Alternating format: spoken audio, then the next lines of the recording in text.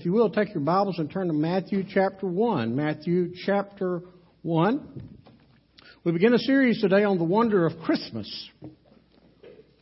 Today we begin with an unusual title, The Real Christmas Story.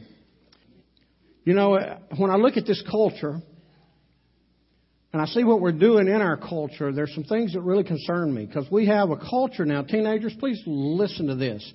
We have a culture that now seems to want to try to revise history.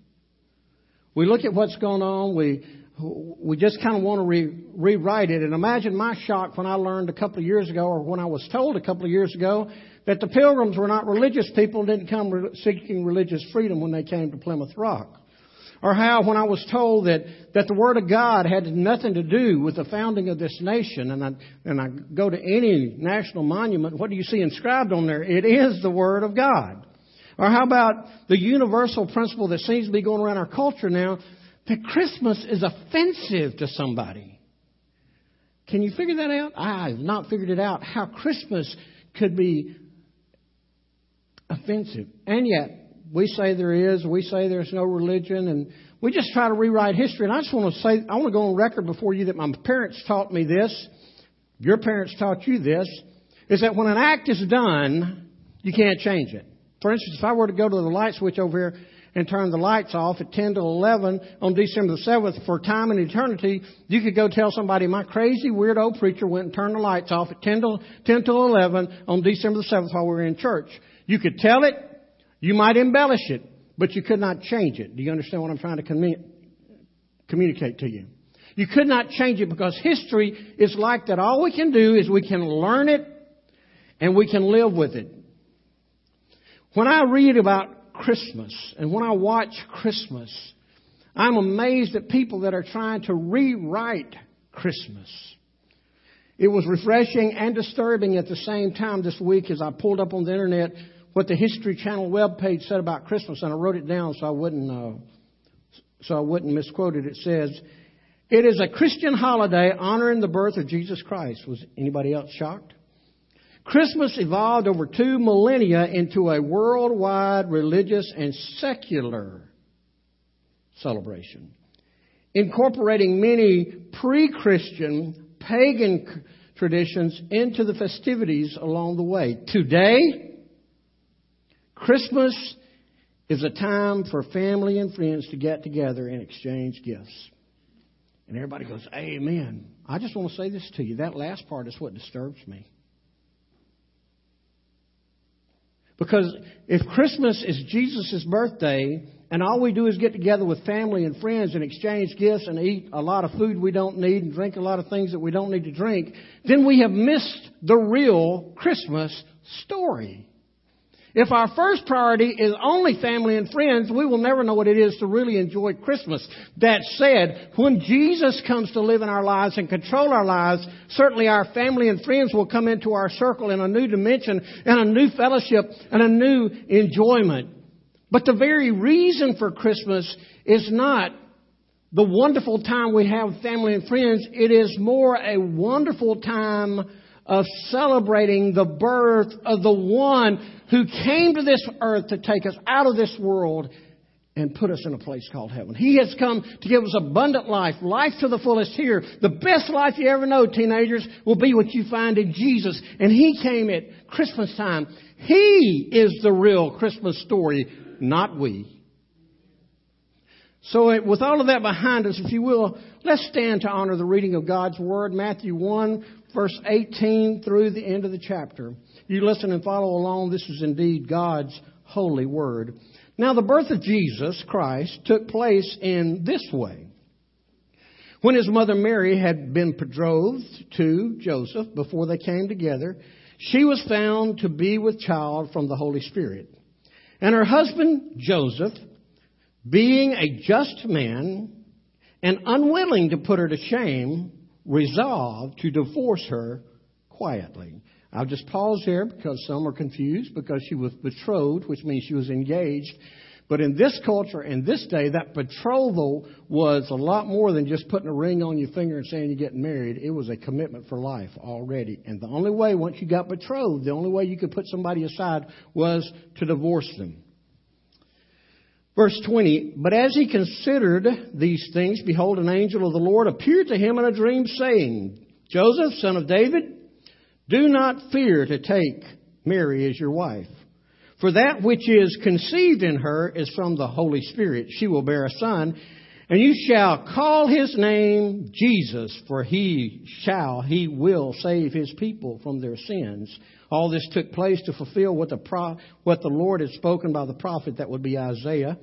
Behold, the virgin shall conceive and bear a son, and they shall call his name Emmanuel, which means God with us. And when Joseph woke from sleep, he did as the angel of the Lord commanded him. He took his wife, but he knew her not until she had given birth to a son, and he called his name Jesus.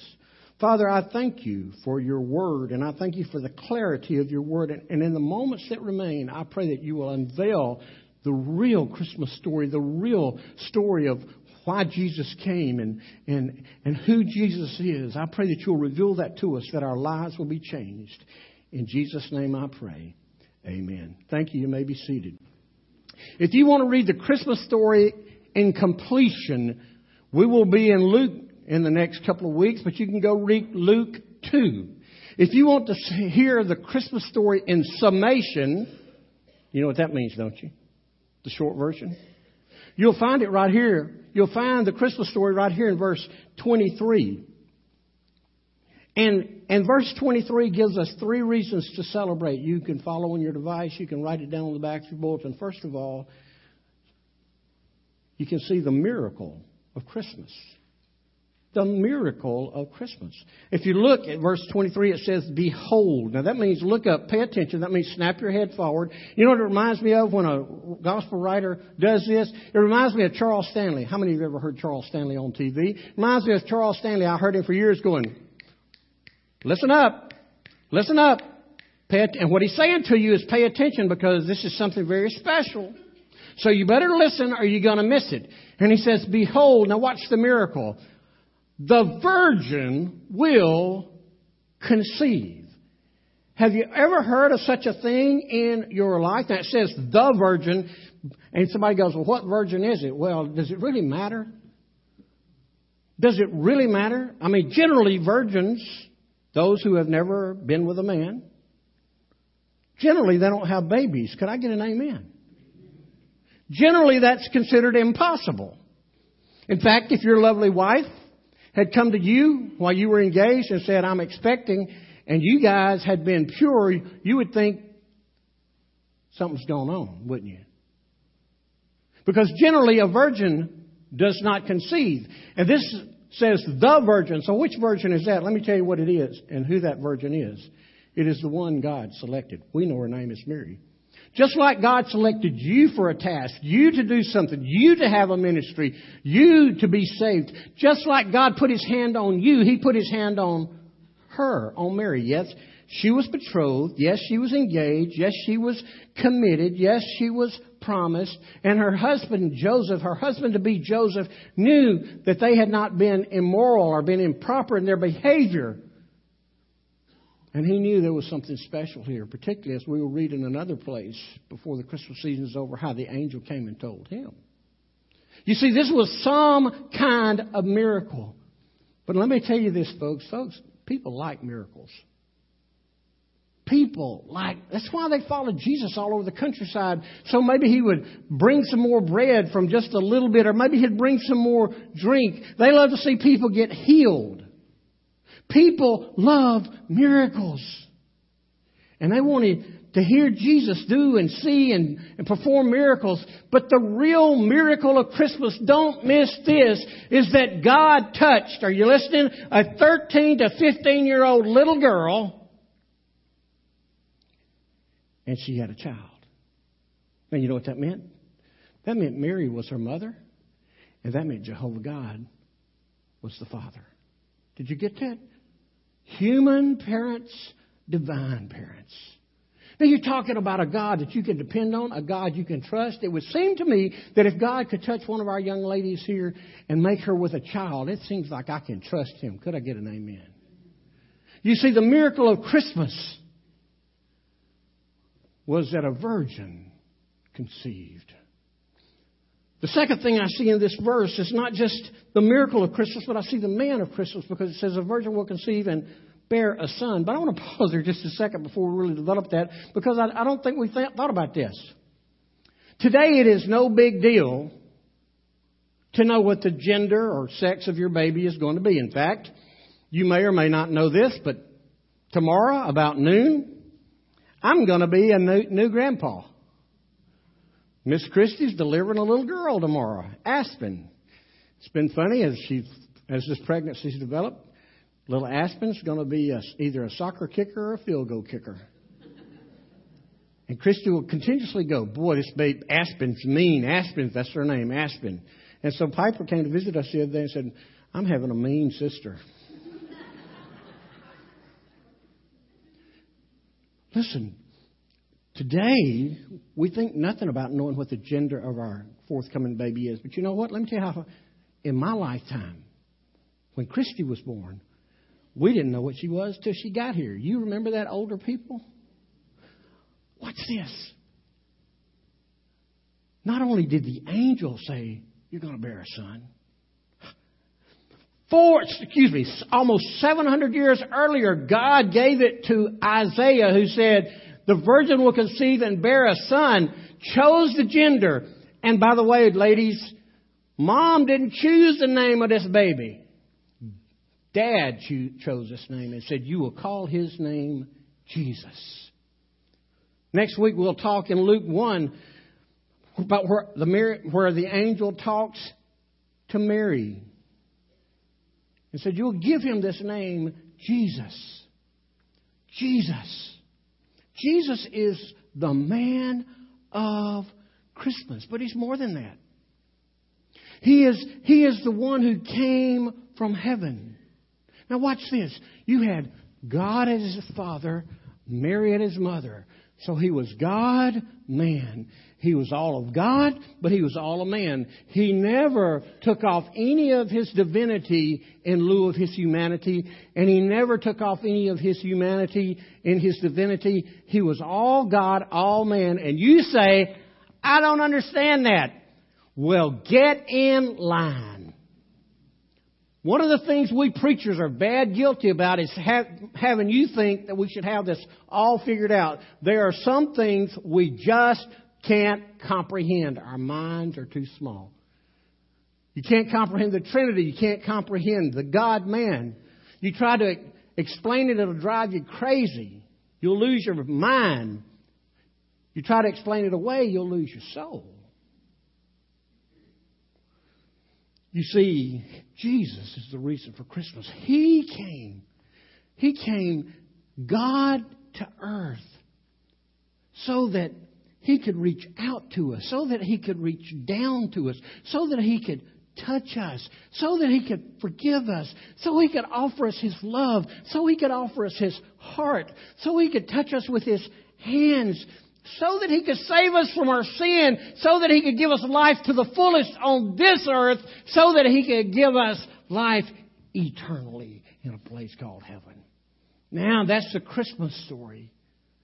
And this man, Jesus, the virgin will conceive and bear Jesus, the Son. I just want to say this to you without apology. The greatest gift you could receive this Christmas is not that $10,000 for your kids or from your parents. The greatest gift you could receive this Christmas is Jesus, because he's the greatest gift that's ever been given. You know, one of the unspoken reasons that we give gifts to family and friends is so we can be like God our Father, who gave us all he had. He gave us this very best gift. I don't remember this. It's obviously before my time. But in 1927, Time magazine began announcing the Man of the Year. Now, in 1999, that changed to the Person of the Year, but it still has largely been men. I want to say this to you. Jesus is not the man of the day, man of the hour, man of the month, or man of the year. Jesus is the man of the ages. He's the God of the ages. He is the one who will come and impact your life if you will let Him. That's an interesting concept. God has done so much to draw us to Himself, to change us, to put our lives on a track that parallels Him, to follow Him. He's done so much, and still He gives us a choice. You see, the Spirit of God comes and speaks to us, and He speaks to us in terms of compassion. Because He knows that we're fallen. He knows that we're sinful. He comes and He speaks to us with conviction to help us understand just how far we are from Him in our sin. He speaks to us about our conversion because He wants to convert us from where we are to where He wants us to be. He wants to transform us by giving us a new heart, a new soul, a new mind. He speaks to us in terms of commitment. He never leaves it at the point of conversion. He wants us to continue to progress. Last night I was privileged to speak to the deacon body over at North Highlands. And one of the things that I shared with them that their pastor needs from them, that I as a pastor need of my deacon men, I need your continual spiritual growth. You need not just to get your one foot inside and stop and decide you got it all figured out. You need to continue to grow to being just like Jesus. That's how God speaks to us. He speaks to us to call us to Himself. But you know what? Like this or not, understand it or not, if I'd have let my son die, I wouldn't give you a choice. If my son died for you, you wouldn't get a choice in the matter. You would have to. I would force you to receive Him. But God being God, He'll allow people to walk away. He did the rich young ruler. I've told you this before. If Jesus had been a Baptist preacher or a Baptist deacon, and the rich young ruler turned to walk away, James, they'd have thought about all that money and they'd gone, "Oh, come back, maybe we can work something out." That's a sad epitaph. Jesus said it's all or nothing. And that's what He says to us. That's what the man of Christmas says. You see, He'll offer you an answer for this life. But make no mistake, He lets you decide what's the priority of your life. What's the priority of my life? The Christmas story is all about the miracle of Christmas. A virgin will conceive, the man of Christmas, and bear a son. And it's all about the message of Christmas. This is the best part. The message of Christmas. That's the last part of that verse. And they'll call His name Emmanuel. And you know what that means? God with us. Now you want a message for your family gathering? God with us. What a great story. What a great message. What a life-changing truth. God with us. I want you to think about something. In almost every religion that you'll discover in this world, in almost every religion you discover in this world, those who believe in that religion are trying to attain to be God. They're ascribing to get to God. They're hoping to gain God's favor. I mean, what kind of religion is it that the way you gain God's favor is stack a bomb on you and go and blow everybody else around you or fly planes into a building? What kind of religion is that? It is a religion where you're trying to seek God. But listen, only in Christianity did Jehovah God, Creator God, Sustainer God, leave heaven. And instead of making us choose Him, instead of making us chase Him, He came to us. He left heaven. Have you ever thought about it? He left heaven.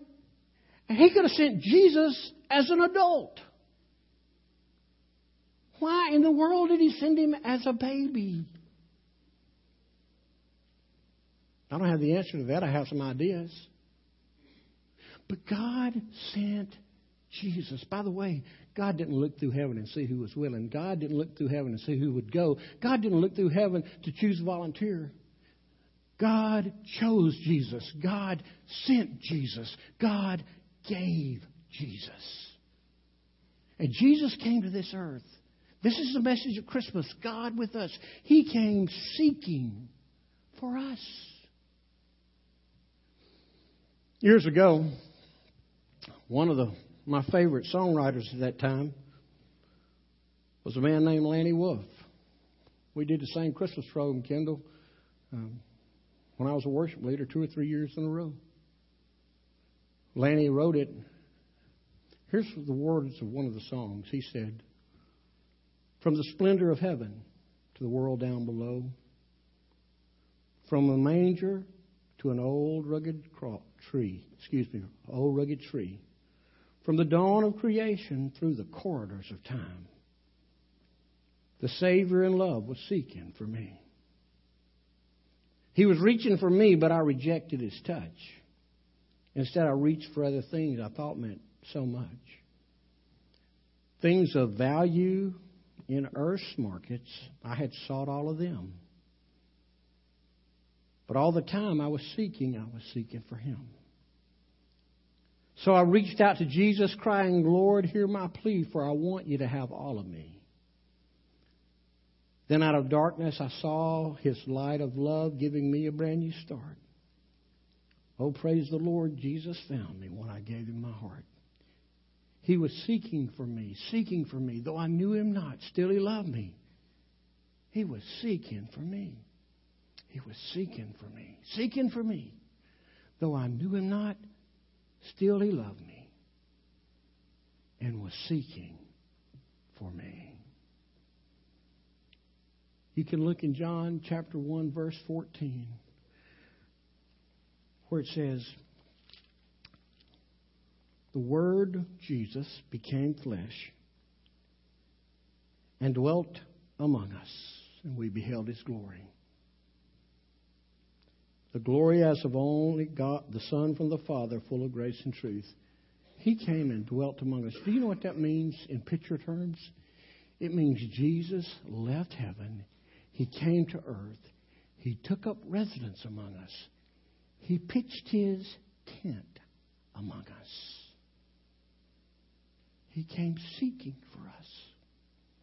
I don't know why it is that songs are on my mind this morning, but back in the 80s, a guy named David Clydesdale was one of the great choir songwriters. He would take songs and he'd put them in a context to just bring them to life. This was 87, 88, a couple of years. And here are the words to the chorus that still rings in my heart today. God gave the greatest gift of all when He gave Jesus. He gave the greatest gift of love wrapped in His Son. He brought us hope when there was nothing left to hope for.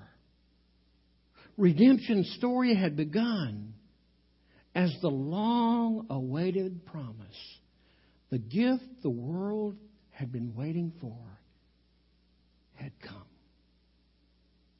The real story of Christmas is that God sent Jesus to give you the blessings of having God Himself in your life. And He'll go with you wherever you go. He'll go with you whatever you do. Giving of Himself is the real Christmas story. And the call to us today is to give of ourselves. Let's pray together.